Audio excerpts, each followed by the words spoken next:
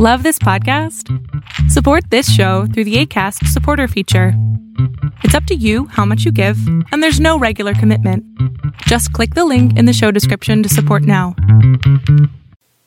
Hey, book lovers. My name is Em, and I want to talk about books. And cats.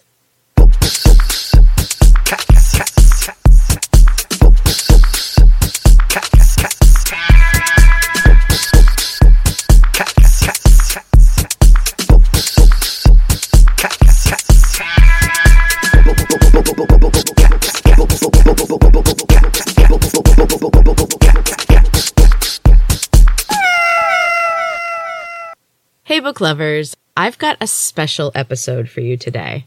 So, back in episode 46, I discussed Ever Forward, a book of haikus by Thom with watercolors by her dad, Thom. So, I had the privilege of getting to chat with Claire via Zoom, and I really enjoyed our talk. And now, I hope you enjoy as well. So, here is my interview with the author of Ever Forward, poet Thom.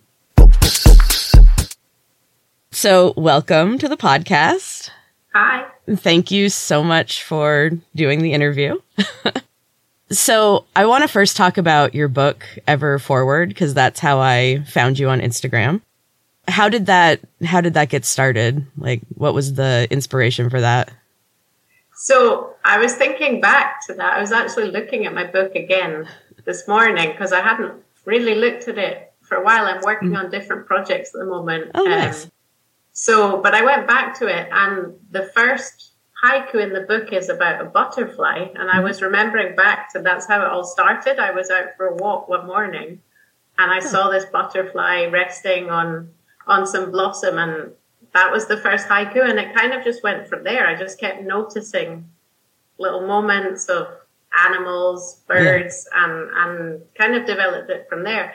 And my dad got involved because I sent him the haiku, and he just sent me back the watercolor that he'd done. And I thought, hey, we might be onto something here. Yeah. Oh, it's a wonderful combination. It's a wonderful book. I was thinking, my kids are teenagers, so they're not really impressed with that kind of stuff, but it'd be great for younger kids, because they're all nature based.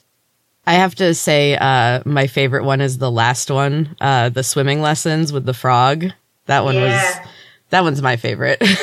Well, that one actually was inspired by one of the most famous haiku by Matsuo Basho, who's one of the most well-known Japanese authors, considered sort of one of the masters of haiku. And he wrote a haiku about just that, a frog jumping into a pond. And that's kind of become, people who read and learn about haiku, it always comes up as one of the most well-known. Oh. And so I kind of wanted to do a different take on that. Yeah. Oh, I love that. I came up with swimming lessons. How did you first get interested in haiku? Well, that came about in 2019. I went to Japan for 2 weeks. Oh, nice. On a trip. It was amazing. Yeah. I'd love to go back. I want this pandemic to be over. Like all of us, I just want to travel again. Right. Yeah. And so I spent 2 weeks in Japan, and it was in Tokyo one afternoon. Went to the National Museum, and there was the exhibition was about the samurai.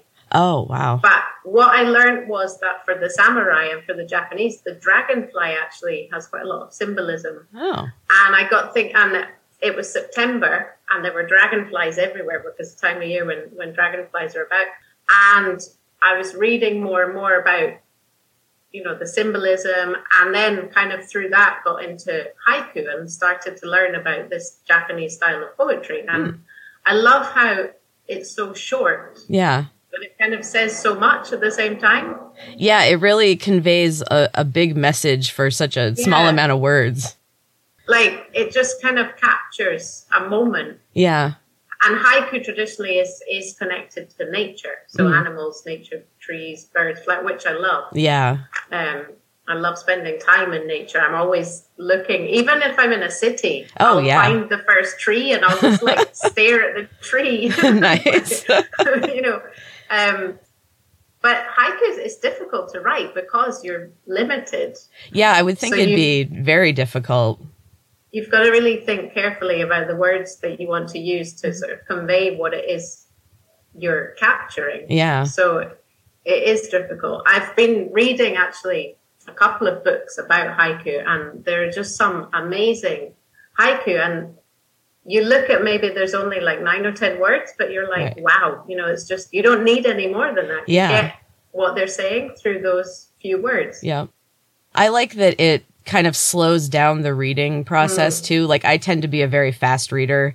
Like I'll speed through a book, but with those, I feel like you have to sit with it and kind of take it in and ponder it a little bit to really understand it, Yeah, I think that's the whole point, because again, going back to Matsuo Basho, one of the masters, he was also a Zen Buddhist monk. Oh, wow. Yeah, so he lived a very kind of simple life, a few possessions. He traveled around a lot, but he was very sort of spiritual and, living in the moment. Yeah. And I think with haiku, you get that as well, because it's trying to capture the essence of something. Yeah. And it's also a moment just to stop and look. And that's kind of what I wanted to say in my book. That's why in the introduction, I'm kind of inviting the reader to slow down. Yeah. Because it's not a long book. So you might just want to pick it up, flick through and go, okay, I'm done. Yeah. But I wanted to sort of say from the beginning, don't do that. Right. Sort of take your time, and go through each one slowly. Yeah, I like that you had that in the introduction, because it did kind of make me think like, no, I really do need to slow down. And then I I enjoyed thinking about it while also looking at the watercolors, because they just seem to fit so well. Yeah. It's really enjoyable read. Yeah, thank you. Yeah, the watercolors are beautiful. I haven't actually seen any of the originals because I haven't seen my dad for over a year and a half now, because he's in the UK and I'm in Spain. Yeah. And honestly, the day that we meet up again and I can actually see his original paintings, I think I'm going to get quite emotional. Yeah. I've only seen them digitally. Like he just scanned them and sent them. Right. And that's how I put the book together. Oh, wow. But yeah, to actually see them, on paper with the brushstrokes and everything would be so cool. Yeah. Oh, that'll be so cool. Yeah. So do you have, I know you said that you just kind of notice things in nature to get started, but do you have a process as far as how you write, or do you like to set up do you like a certain setting? Do you have any, particulars about your writing? What I do a lot when I'm out walking or anywhere, I like to just sort of observe. Mm-hmm. And I either, if I've got my phone with me, I'll write down in the notes of my phone, or I tend to always carry a little notebook with me. Oh. So sometimes I'll just, write down some words or some phrases or also taking photos. Recently, I've kind of got into seeing something, I'll take the photo, and then when I'm at home and I've got more time, I'll kind of look at that photo, and then a poem might develop from that. Or sometimes it can be 3:00 in the morning and I'm asleep, and I'll wake up and have this idea and just trying to find a bit of paper to write it down. Because I'm I'm going to forget that in the morning. Yeah. I think a lot of writers say that they have that. I think there's a time in the early hours where it's always around 3 a.m. Yeah. Where these ideas come and you're I have to write that down. Yep. Yeah, you've got to have the notebook right next to the bed. But what I like is it is kind of spontaneous. I think, because I do this as a hobby, and my main job is a teacher. Oh, nice. So for people who I guess are professional writers, they have to say, well, I need to sit down and write for X amount of time because they're, working on a deadline. I think when you're doing it more as, just your own hobby, I like it to be more spontaneous, because then inspiration just comes naturally. It's not forced. Yeah, I like that a lot, because you can tell when you're trying to force something, it just doesn't flow. That's when it doesn't work, or that's when you get blocked and you can't think of anything. Yeah. What do you teach? I teach English here in Spain. I teach English. Oh, wow. When I was in Scotland, I taught French and Spanish because that's what I studied at university. But since I've been living in Spain, I teach English to Spanish people. Oh, that's awesome. That sounds fun. Yeah, it is fun. It is fun. Nice. So your book also benefits UK service dogs. Is that correct? That's right, guide dogs. Guide dogs. For the blind, yeah, that's right. So how did that come about? Well, my dad and my mum, but mostly it was my dad's project. He, over the course of about 10 years, became involved with guide dogs, and each year he became what they call a puppy walker. Oh. And a puppy walker has the puppy from, I think they're like 6 weeks when they get the puppy. Oh, wow. And so the puppies live with puppy walkers for the first year. Wow. And what they have to do is kind of basic training, you know, like toilet training. Right. And then they have to take them out for walks to like different places just to get them used to, you know, right. the outside world. And so my dad did that for over 10 years, and all of the puppies that they had actually went on to become successful guide dogs. Oh, wow. That's amazing. Yeah. Such an amazing thing. I mean, the puppies are adorable. Oh, yeah. Yeah, that sounds like a great job. Yeah, like you're just given a puppy for a year. Yeah. And I think for him, yeah, it was so rewarding then to see the puppies when they're actual working guide dogs was just so cool. And it's a charity. It's completely like independent. It doesn't receive any funding from the government and things. So it does rely very strongly on volunteers and donations. And I published my book through Amazon because they're one of the easiest ways to kind of self-publish. And I thought, okay, it's, you know, ideally in the future, that's one of my dreams is to actually get, you know, a publishing deal with a publisher. But I thought, okay, well, we'll start with Amazon because it's a way of getting my book out there. Yeah. But all the money I've received in, you know, payment from sales has gone straight to guide dogs. That's so wonderful. That's so nice. Yeah. Do you have a favorite poem in your book? Well, again, I was looking at it this morning, and one of the ones which I'm kind of coming back to is the one about the snails caravan club. Yes, I love that one. And it's especially the line "life in the slow lane," because I think that line, it just makes you think, yeah, you know, life can be slower. It doesn't have to be so rushed.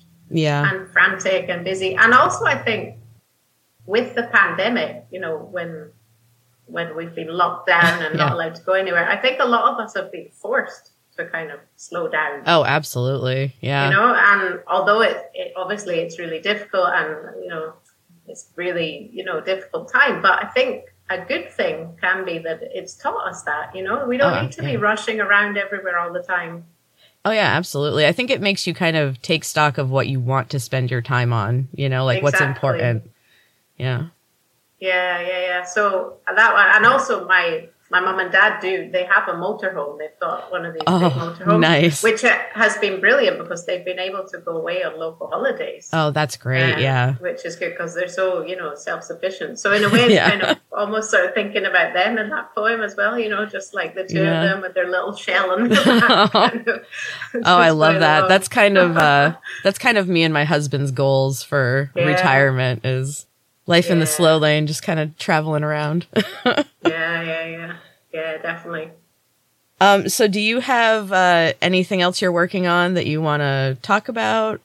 Yeah, well, actually last year, before I wrote Ever Forward, before that project came about, I'd already started to put together a collection of longer poems of different forms. So not haiku, but, you know, longer, either free verse or different styles of poetry. And again, I was sort of sending them to my dad, and he would send back sketches and watercolors. So I've actually got a whole big like bank of poems and artwork. That's fantastic. That I want to put together. And hopefully get that out maybe at the end of the year or the start of next year. Oh, fantastic.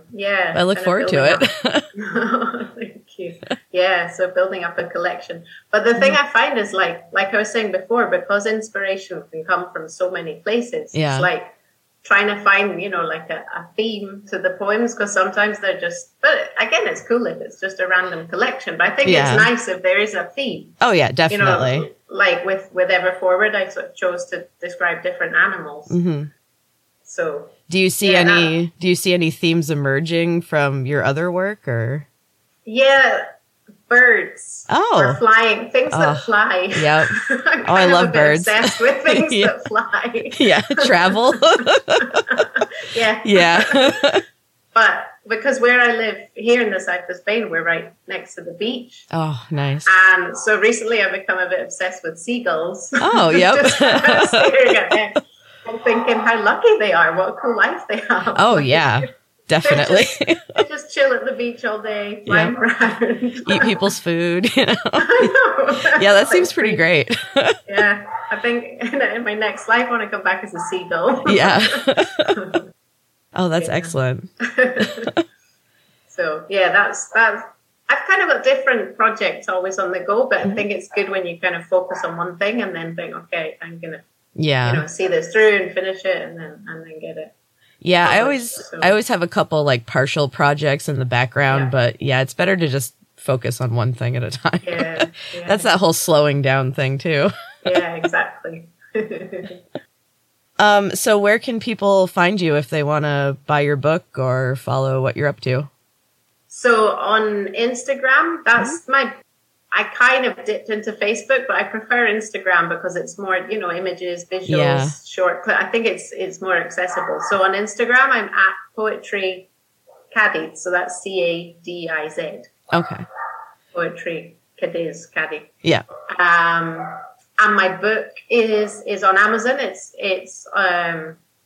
just doing a search, Ever Forward Haiku, or the link I've got up on my Instagram page, and that takes you straight. And I think it's up in most countries, not all countries, but like I've got friends in Japan and Canada and in the States, and I think it is available in most countries. Oh, fantastic! And if not, because I have had a few people contact me, and I know that, for example, in India it's not available, but I have a digital copy, which I'd be happy to send out to someone if they can.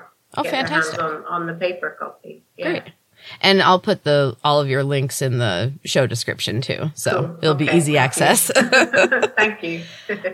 Thank you so much. I know this has been kind of short, but very informative. I guess my last thing that I like to ask is there like a book or a poem or any one particular piece of writing that is particularly meaningful to you?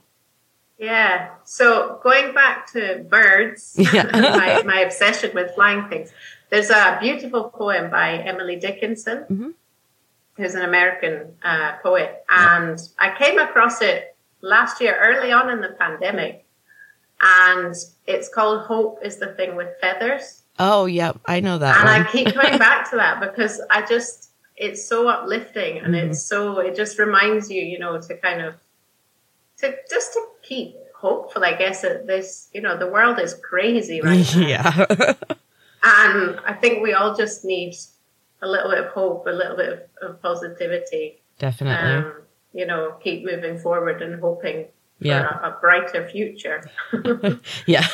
I love that. That's perfect. Yeah, it's a beautiful poem. I'm not going to recite it all because I can't remember word for word, but it's a lovely poem. Yeah. Well, thank you so much. This has been great.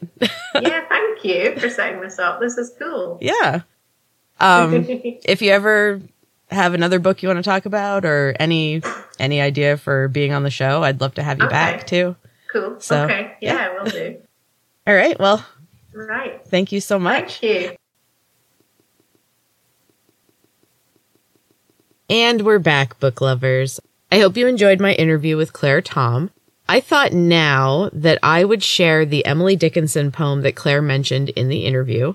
It's not very long, and I love me some Emily Dickinson. When I was a teenager, I wanted to be a poet, and I was super psyched that there was a poet with my name. I know. I know. Anyway. Hope is the thing with feathers that perches in the soul and sings the tune without the words and never stops at all. And sweetest in the gale is heard, and sore must be the storm that could abash the little bird that kept so many warm. I've heard it in the chillest land and on the strangest sea, yet never in extremity it asked a crumb of me.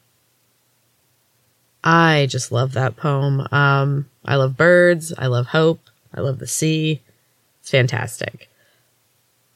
And so finally this week, in keeping with the theme of the episode, I am taking the quote of the week out of the introduction from Ever Forward. And this is part of the letter to the reader from Claire Thom.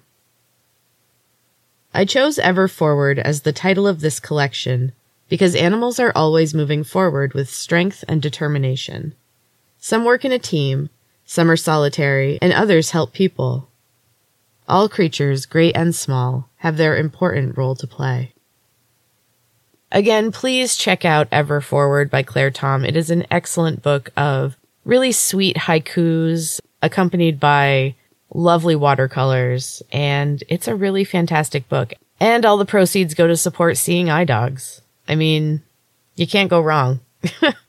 There is a link to buy the book in the show notes, and you can also follow Claire Thom on Instagram. That is also in the show notes. And can I just say, I absolutely love the idea of being a puppy walker. What a wonderful existence. Sign me up. Anyway, thank you so much for joining me this week for a special episode of M's Books and Cats podcast. I will be back next week with the usual, including the next chapter of Heart of the Storm. Until then, keep reading. Cat.